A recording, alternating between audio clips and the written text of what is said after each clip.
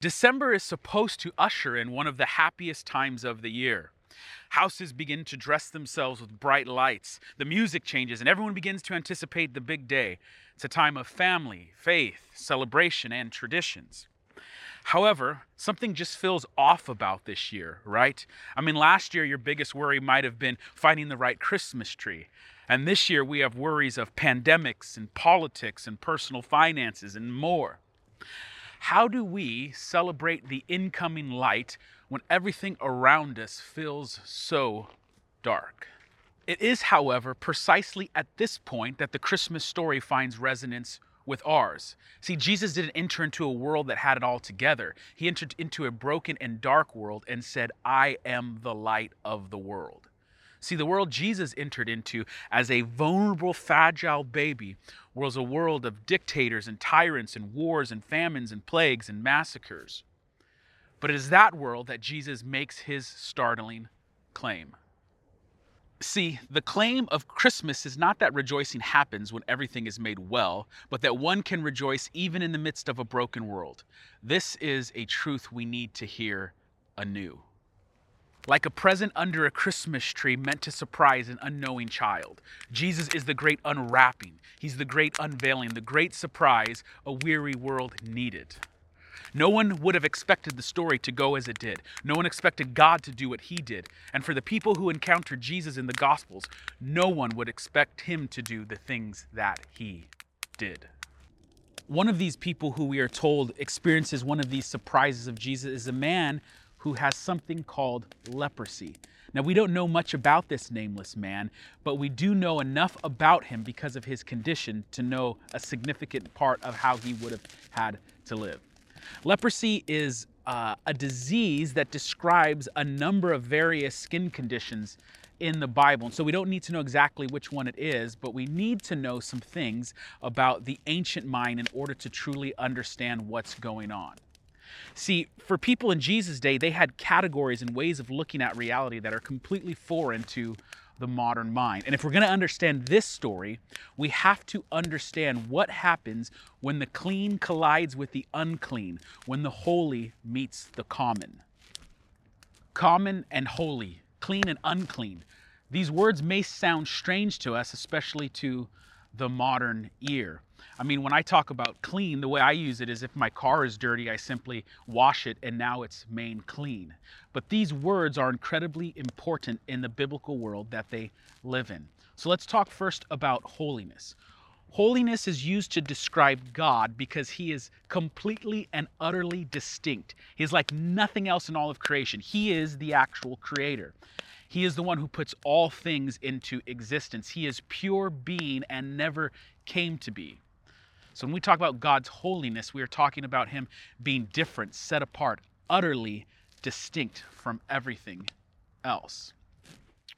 When we think of God's holiness, we can think of a fire. And this is often how God is depicted in the Old Testament. God's presence is holy. And we see that in the Old Testament, specifically in the temple. The closer you got to the temple and to the inner chamber, the Holy of Holies, where God's presence was, the hotter it got, the higher the intensity was. And so, like a fire, God's holiness in the Holy of Holies in the temple makes everything around it, in a sense, holy to a lesser degree. It makes everything else warm. So when you're around a fire, things around it begin to heat up as well because of the presence of fire.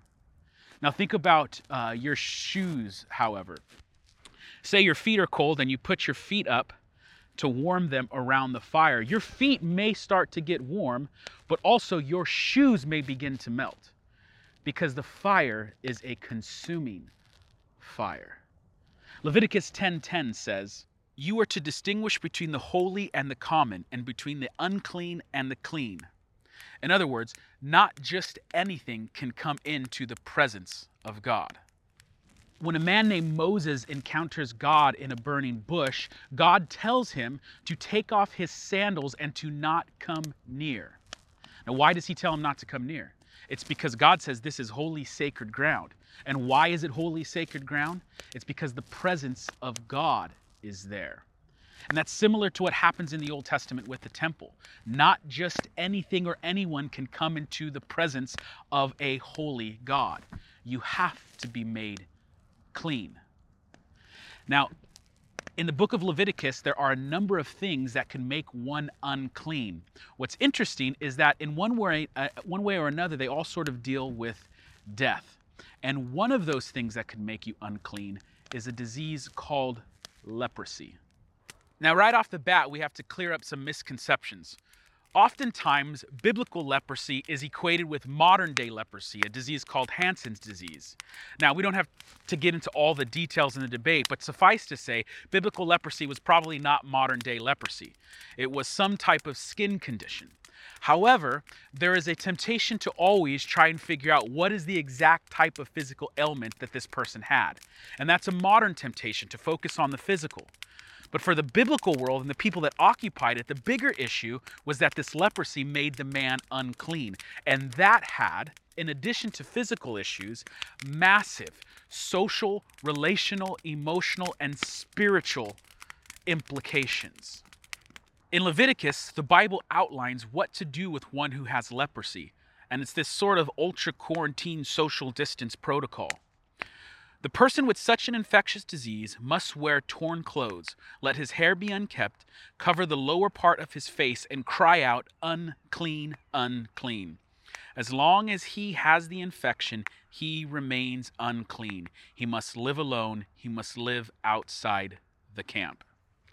So the issue was not just a physical one. It was much more than that. The person with leprosy was cut off from worshiping God in the temple. They were cut off from family. They were cut off from their people.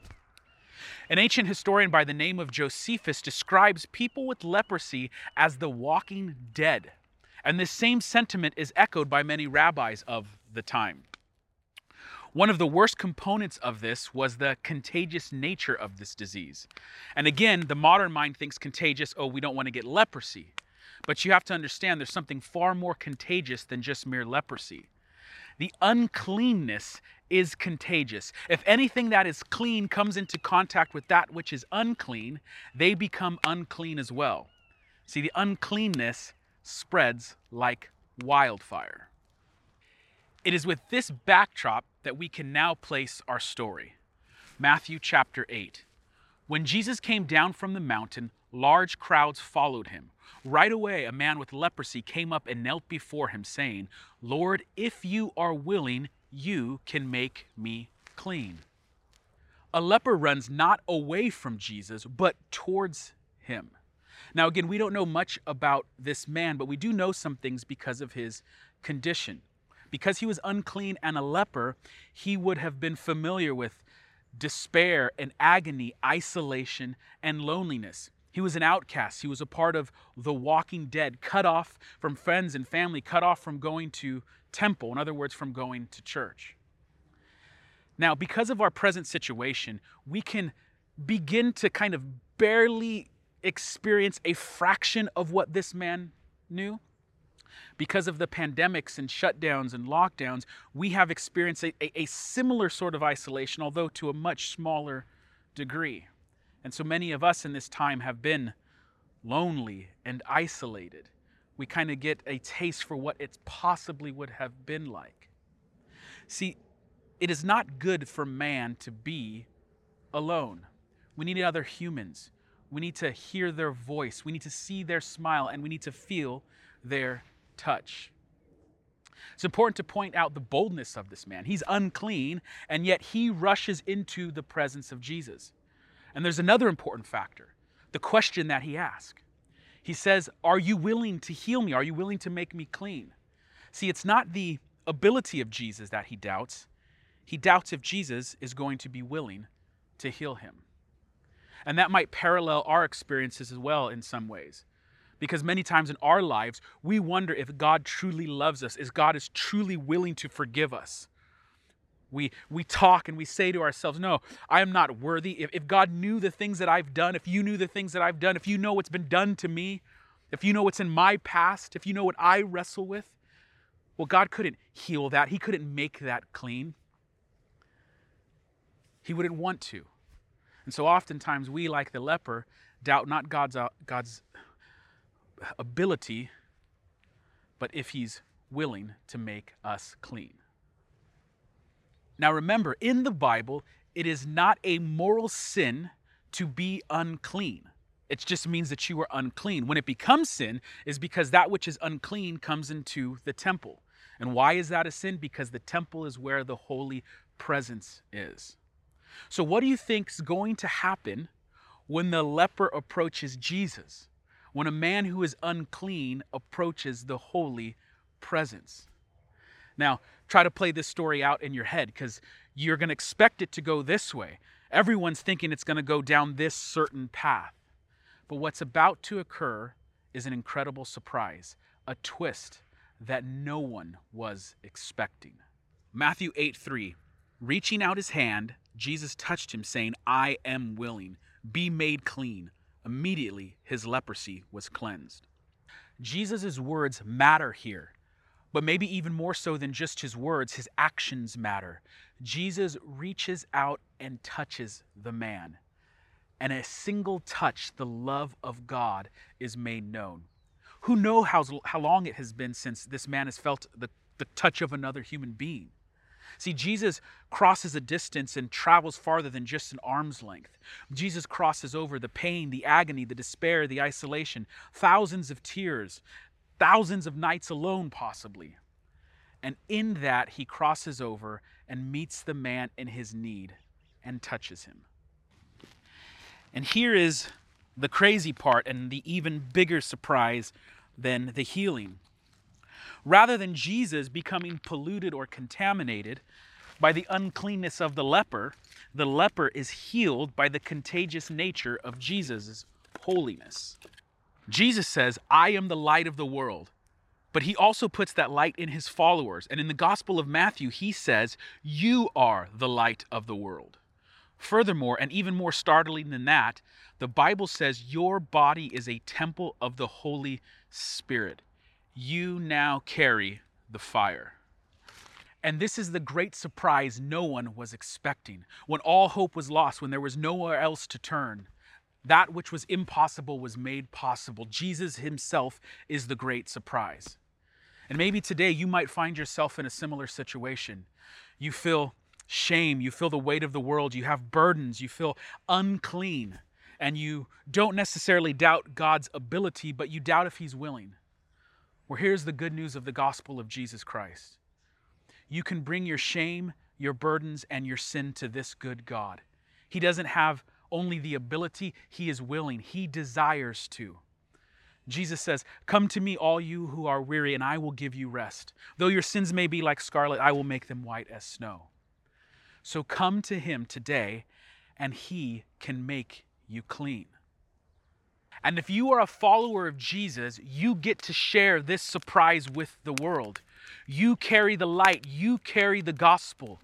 You get the tremendous joy and the ability to share this great news with your friends and families and loved ones. Your body is a temple of the Holy Spirit, so carry the fire well. Christ died to make sinners clean, and he does so with his blood. And so this December and in this Christmas season, if you're tempted to take your eyes off the prize, remind yourself, keep your eyes fixed on the person and work of Jesus, and remember to carry the fire well.